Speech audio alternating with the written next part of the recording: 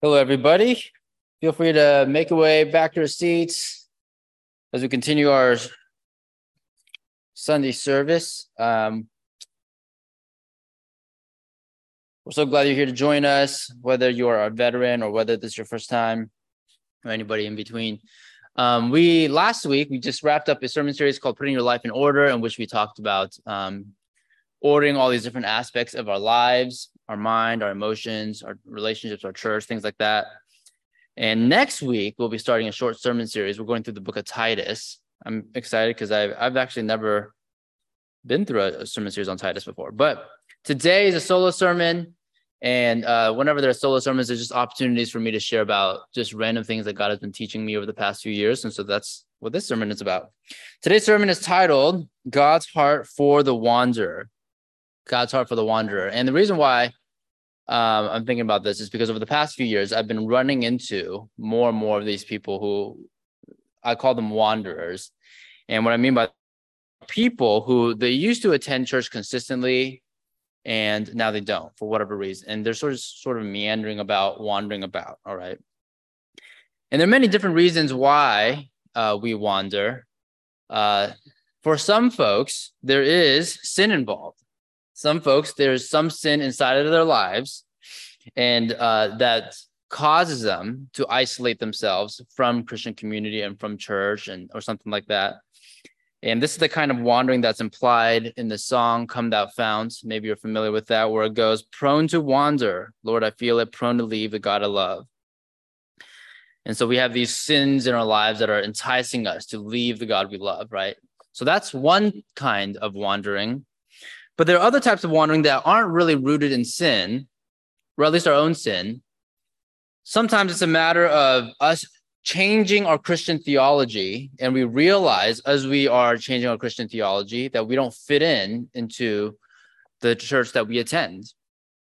Maybe we grew up in a certain church tradition, and this is sort of all we know, and we're made to think that all these other church traditions are not worthwhile, and so we start to question some of the things in our own church tradition, and we don't know where to go. We don't feel like we fit in there, and so we don't go anywhere. Recently I was talking to an old friend. She was a college friend, and she was sort of a standard Protestant evangelical when we were in college. But during our college years, she sort of went through a transition. She started to question, how she thought about things, and her views on heaven and hell changed. Her views on the atonement changed. Her views on the Bible changed. And long story short, she became Eastern Orthodox. She was white. So she had no. I'm not white. She was not descended from anybody who would have been a part of an Eastern Orthodox church. Okay, and then so she just sort of made her way into the Eastern Orthodox church after a series of wandering around.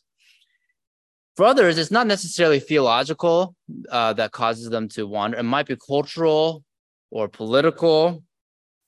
Maybe they're part of a Christian community, and this community has decided to take a certain stance on a certain social issue, a political issue. And they realize that that's not their stance. They feel like outsiders. And when those topics are talked about, they feel like they don't belong. They feel like no one really understands them. And so sometimes they feel so out of place that they leave. And for others, maybe they've been hurt by the church. Maybe it's abuse, maybe it's gossip, maybe it's adultery, maybe it's apathy, maybe it's disunity, whatever the case, they had some experience in the church and they've been hurt. And oftentimes they've been hurt by a pretty prominent member, someone with a prominent position in the church, someone who in many ways represents the church. And when that happens, that does a toll on you. Because this person in your mind is so linked with the church, it feels hard for you to step back into the church. And so when you have all these emotions, when you think about the pain you've had, maybe there's guilt or fear or anxiety. And especially if you feel like you've tried to share your pain and it wasn't received well, then there may be layers of self-doubt or self-criticism. Maybe you feel like people are judging you and maybe you feel bitter. I was talking to another friend recently, you have a ton of these examples. But I was talking to another friend recently who was hurt by the church. And basically, she and her husband, they've been attending a church for a while, and their church decided to take a stance on a certain issue. And it was not their stance. But it wasn't the stance that was a big deal. What was a big deal to her was she felt like the church had no nuance and no empathy for people who differed on that issue. And she and her husband, they met with the pastor, and basically she summed it up as the pastor basically said, "Don't let the door hit you on the way out." That was basically their response. And she just felt so hurt. Maybe you identify as a wanderer yourself, or maybe as you hear all these examples, people come to mind, family members or friends come to mind, and you go, "Oh, those people who don't attend church right now, they're the folks who are wandering around." And here's the thing about wanderers. Many of them, they haven't given up on Jesus. For many of them, there's something about the gospel, something about Jesus that still resonates with them. They still want, to some degree, a relationship with Jesus. But many of them, they just, my friend who was hurt by the church, she said, "I just feel like I don't know where the true church is." Many of them, that's just how they feel. So those are the folks I want to talk to and talk about today. But before we do that, let's just pray and lift up this time and ask God to intervene. All right, let's do that. Father, we thank you so much for this time. God, we thank you for what you're about to share with us today and about your heart for those who wander. God, we lift up all the wanderers who are in our church, all the wanderers who maybe we are in relationship with. Maybe they're not a part of our church, but we're tied to them relationally. And God, we pray that you give us the eyes to see how you see them and how best we must see them and how we can reach them too. We pray this in Jesus' name. Amen.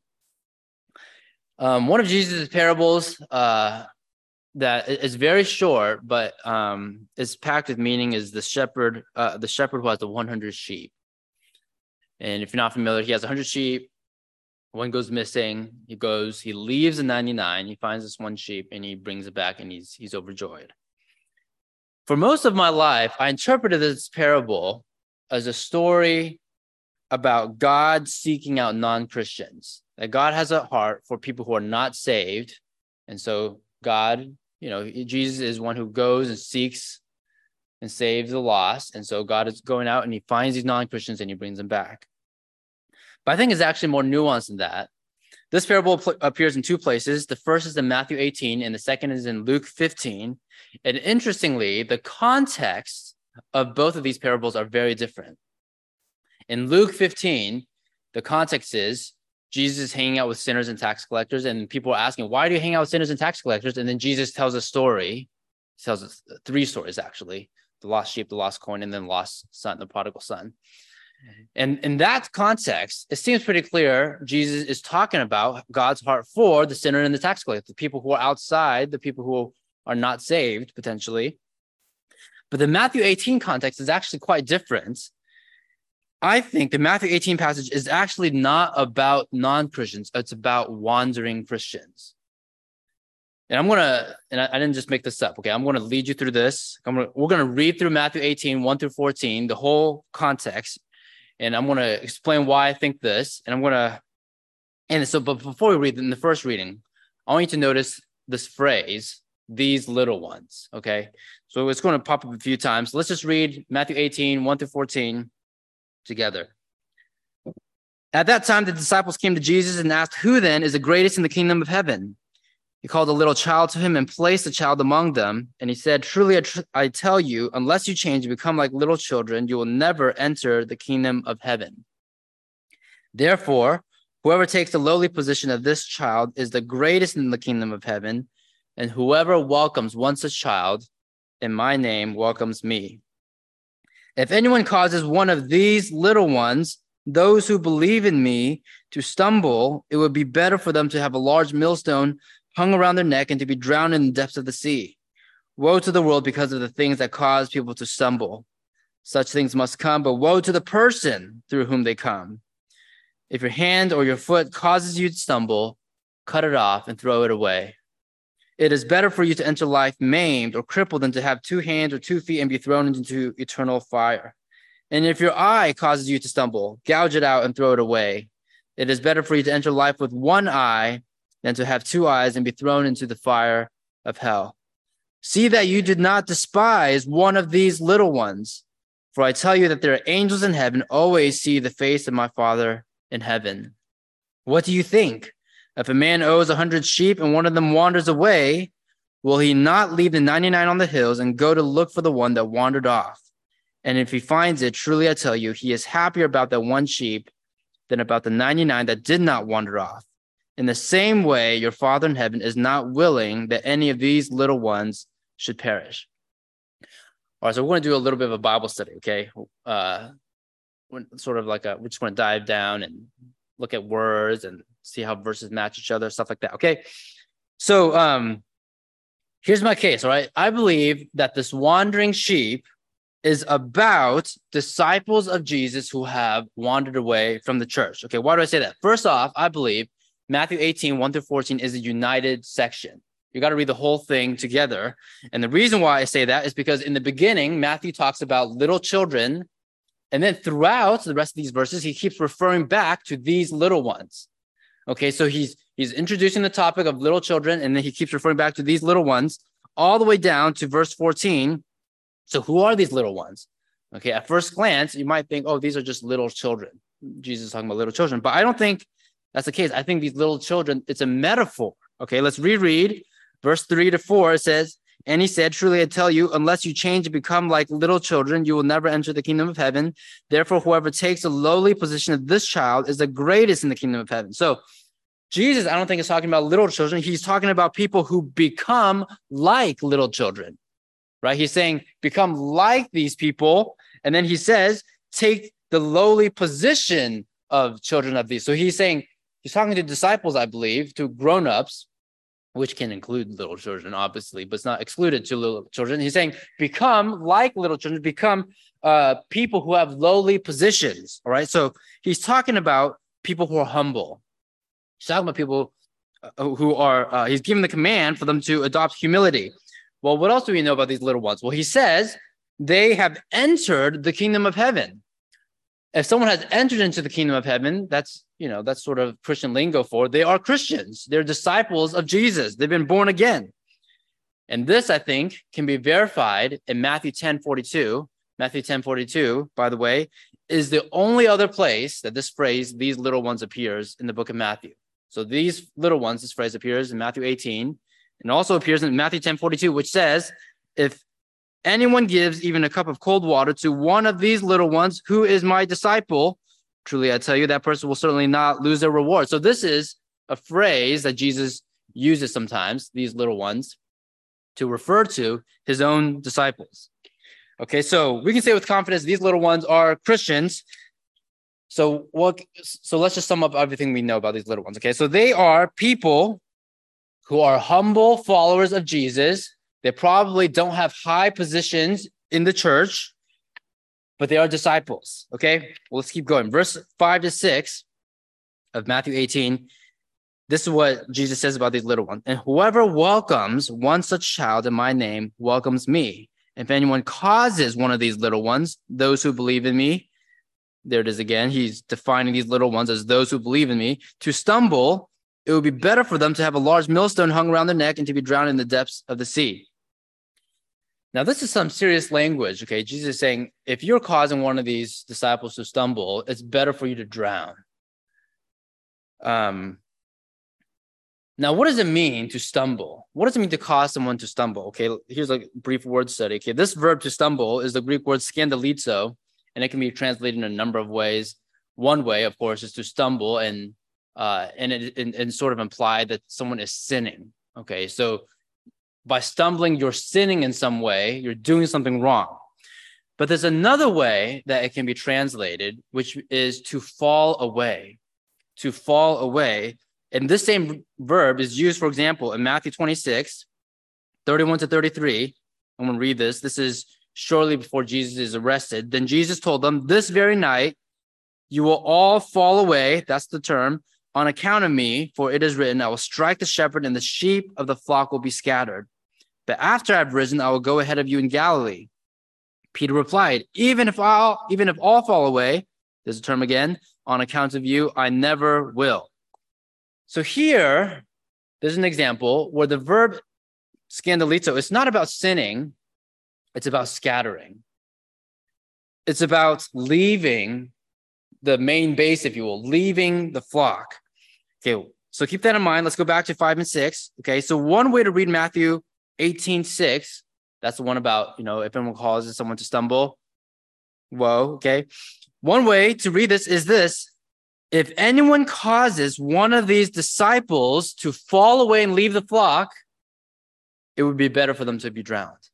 That's one way to read this. And I think that's the right way to read this because it's in direct contrast with verse 5, right? Verse 5 says, welcome these little ones, bring them into the fold, welcome them. And then verse 6 is the opposite. Do not cause them to leave the flock, right? Do you see that contrast? I think that's the better way to interpret this.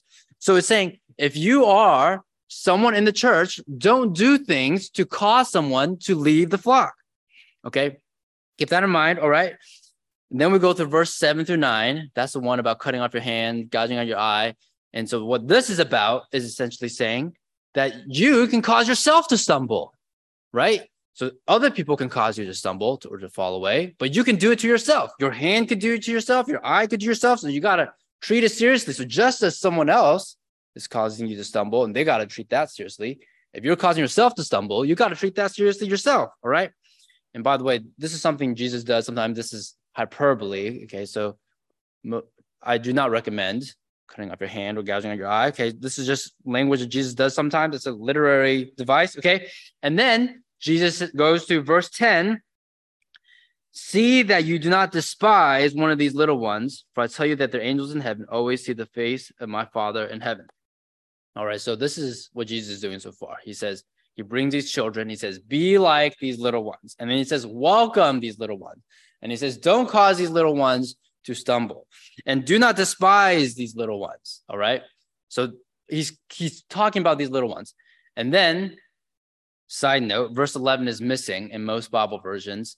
If you're not aware, this happens several times in the New Testament. Basically, whenever you see this, most versions, you see a little bracket and you see a missing verse. What's going on is, for a long time, a lot of Bibles had this verse, and then we did a bunch of archaeology. And because of our archaeology, we dug up these earlier manuscripts, and a lot of these earlier manuscripts don't have this verse. And so scholars conclude that in the original Bible, this verse was missing, but somewhere along the way, for whatever reason, some scribe added it in. Maybe it was a footnote, or maybe as a, adding their opinion or adding the commentary, and then future scribes just added it in, and guys got added to the Bible. But they took it out because they're not changing the Bible. They're just trying to match the Bible up to the original Bible. Anyways, that's a side note, okay? So verse 11 is missing. Then we get to verse 12 to 14. What do you think? If a man owns 100 sheep and one of them wanders away, will he not leave the 99 on the hills and go look for the one that wandered off? And if he finds it, truly I tell you, he is happier about that one sheep than about the 99 that did not wander off. In the same way, your Father in heaven is not willing that any of these little ones should perish. So Jesus, he interprets his own parable through verse 14. He says, he gives a parable, 12, 13, and then verse 14, he says, in the same way, your Father in heaven is not willing that any of these little ones should perish. So in the context, I think it makes sense. These little ones are the same as the whole passage, that these sheep who are wandering away are disciples of Jesus. Okay, so what's the meaning of this parable? I think it's this. If you have a church, and in this church, one person wanders away, then the Father will go out and look for the one who has wandered away in order to bring that person back. I think that's what Jesus is talking about. Earlier, I talked about different reasons why someone may wander away. One reason could be someone's own sin, and that was mentioned in this passage as well, right? If your eye causes you to stumble, or if your hand causes you to stumble, then you got to take radical, drastic measures to stop that so that you can come back. But another reason why someone may wander is also mentioned or hinted at in this passage, and that's verse 6. It's because potentially other people were causing them to stumble. Other people were causing them to fall away. And I think that's why Jesus condemned those who cause the little ones to stumble. Because sometimes you do such a toll on these folks, and it can be so hard to bring them back. And that's why I think God in Jeremiah 23:1 says something very similar. This is Jeremiah 23:1. Woe to the shepherds who are destroying and scattering the sheep of my pasture, declares the Lord. You know, this verse, as someone who's a pastor, like I feel so shaken up every time I read this. I think there's just such, God just sets the bar in such a way for people who are leaders of the church that I just think every leader in the church just needs to read this verse every now and then, you know, so that they can check themselves and ask themselves, are they doing things to potentially destroy and scatter the sheep of the pasture? But unfortunately, throughout history, religious leaders have done just that. They have destroyed and scattered God's people. This happened in the Old Testament. That's why Jeremiah said this. This happened in the New Testament. You know, Jesus was always encountering religious leaders who did stuff like this. And it's still going on today. In the modern church in America, unfortunately, many shepherds have destroyed and scattered the sheep of God's pasture. And as a result, many sheep are wandering away. But thank God for the parable of the lost sheep in Matthew 18, because what it teaches is that God is not like these false shepherds. God is willing to go out and seek them and find them and bring them back. He is on a mission to seek out wandering sheep and to bring them home. I want to say a quick word to the wanderers out there, and then I'll say a quick word to the 99. All right. First to the wanderers, maybe you're in this room right now, and you know, it was difficult enough for you to show up in this room, or maybe you're just listening to this recording after the fact. You know, I don't know your story. I don't know why you're wandering. I don't know if it's your fault or someone else's fault. But here's what I do know. There is a consistent pattern in the Bible of God seeking out the wanderers in the wilderness. It happens throughout the whole book. God appeared to Hagar. Hagar was a single mother who was in an abusive relationship before, and she ran away with her son, and she and her son were dying of thirst in the wilderness, and God appeared to Hagar. God appeared to Jacob. Jacob was also on the run. He was in the middle of nowhere because he just deceived his brother Esau, and Esau wanted to kill him, and God appeared to him there. God appeared to Moses. Moses killed an Egyptian and then went on the run and lived for 40 years. He just basically rebooted his life to start over, and he was living for 40 years in the wilderness, and God appeared to Moses. God appeared to Elijah. He was on the run from Queen Jezebel. He just did this big miracle with this altar. Now he's afraid for his life because Jezebel wants to kill him. He thinks he's all alone, and he says he wants to die. And God appeared to Elijah. And God appeared to Jonah. Jonah was on the run. He was disobedient, didn't want anything to do with God. He was sailing on a boat in the opposite direction. And God appears to him in a storm and then in a fish. So why did God do all these things? Because God's heart is for the wanderer. It doesn't matter why you are wandering. It doesn't matter if it was a good reason or a bad reason. It doesn't matter if it's your fault or someone else's fault. The pattern in the Bible is that God's heart is for the wanderer. You know, when I was a child and I first heard this parable of the lost sheep, you know, when I first heard Jesus ask, you know, if a man owns 100 sheep and one of them wanders away, will he not leave the 99 on the hills and go to look for the one that wandered off? My first response was, no. Why would you do that? You have 99 sheep over here, and you have one sheep over here. 99 is a lot larger than one. One, you lose 1 out of 100. That's not a big deal.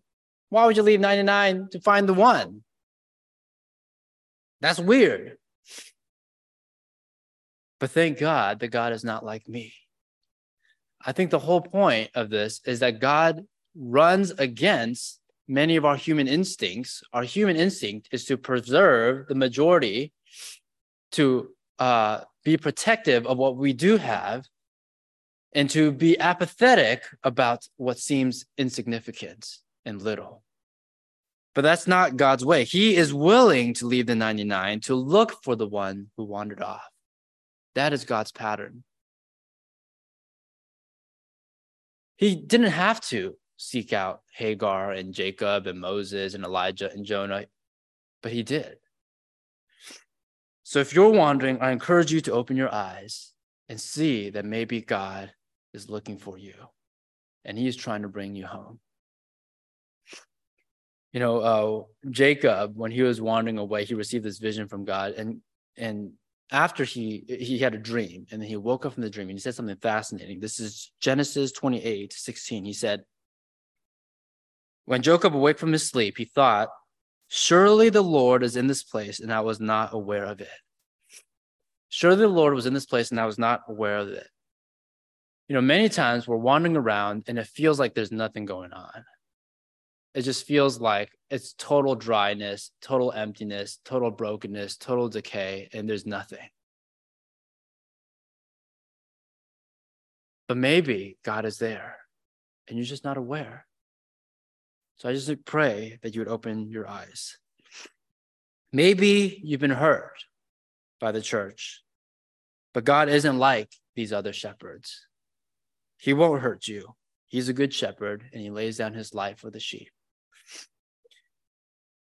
To the 99, I just want to encourage you to have the same compassion that God has for the one. Welcome them. Advocate for them. Do not do anything to cause them to stumble or fall away. And join in on God's mission to seek them out and to bring them back. Now, I want to encourage you to think about the people in your own life. I think it's common enough that we probably know at least one, if not more. But think about the people in your own life they used to be part of the 100 and they've wandered away. They used to actively attend the church. Maybe there are so many people who come to mind. There was one guy, when I was in youth group, I looked up to him so much. He was a year older than me. And he played guitar on the worship team. And in college, I remember he wandered away. Back then, we used to write letters, and not most people, but it was still relatively common. I wrote this long letter, handwritten letter. Can you believe it? To him to try to investigate what's going on, but he just wandered away. I had a roommate in college. I lived with him 4 years. He prayed probably more than anybody else I knew. And then a few years after college, he wandered away. I just encourage you to think about these people in your life. People who used to attend church regularly.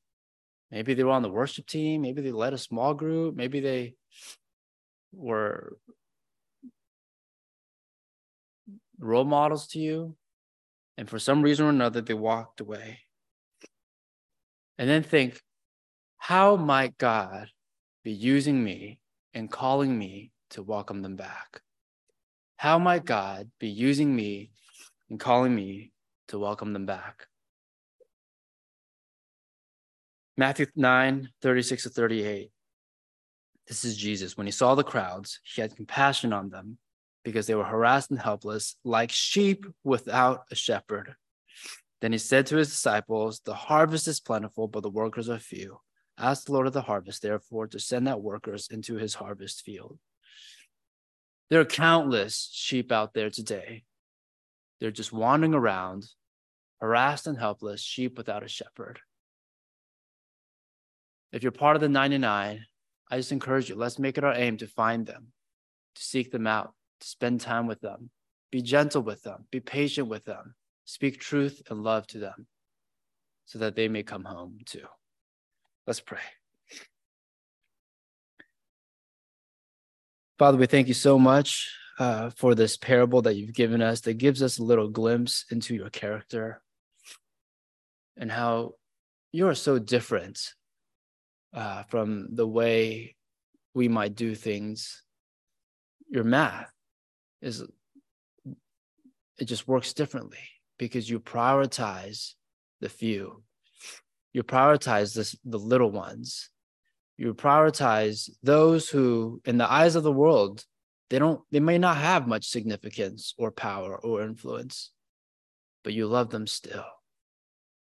So God, I pray for those of us who are in the 99, that you would give us that compassion and that empathy and that sense of mission, of knowing that the sheep who are in this fold, we're not complete until we brought those other sheep who are not in this fold back in. May you give us that heart to seek out the one. And God, I pray for the wanderers in our midst, those who have wandered away. I pray in courage and in faith and boldness that you would bring them back. I pray in regards to maybe some of the doubts they might have, some of the skepticism they might have, some of the bitterness they might have. I pray that you would give them the strength and the perseverance to work through all of these things and to see that you are much bigger than it all. And no matter how much sin has taken place, whether in their own hearts or in the hearts of others, whether they are perpetrators of sin or victims of sin themselves, your grace is so much bigger and stronger.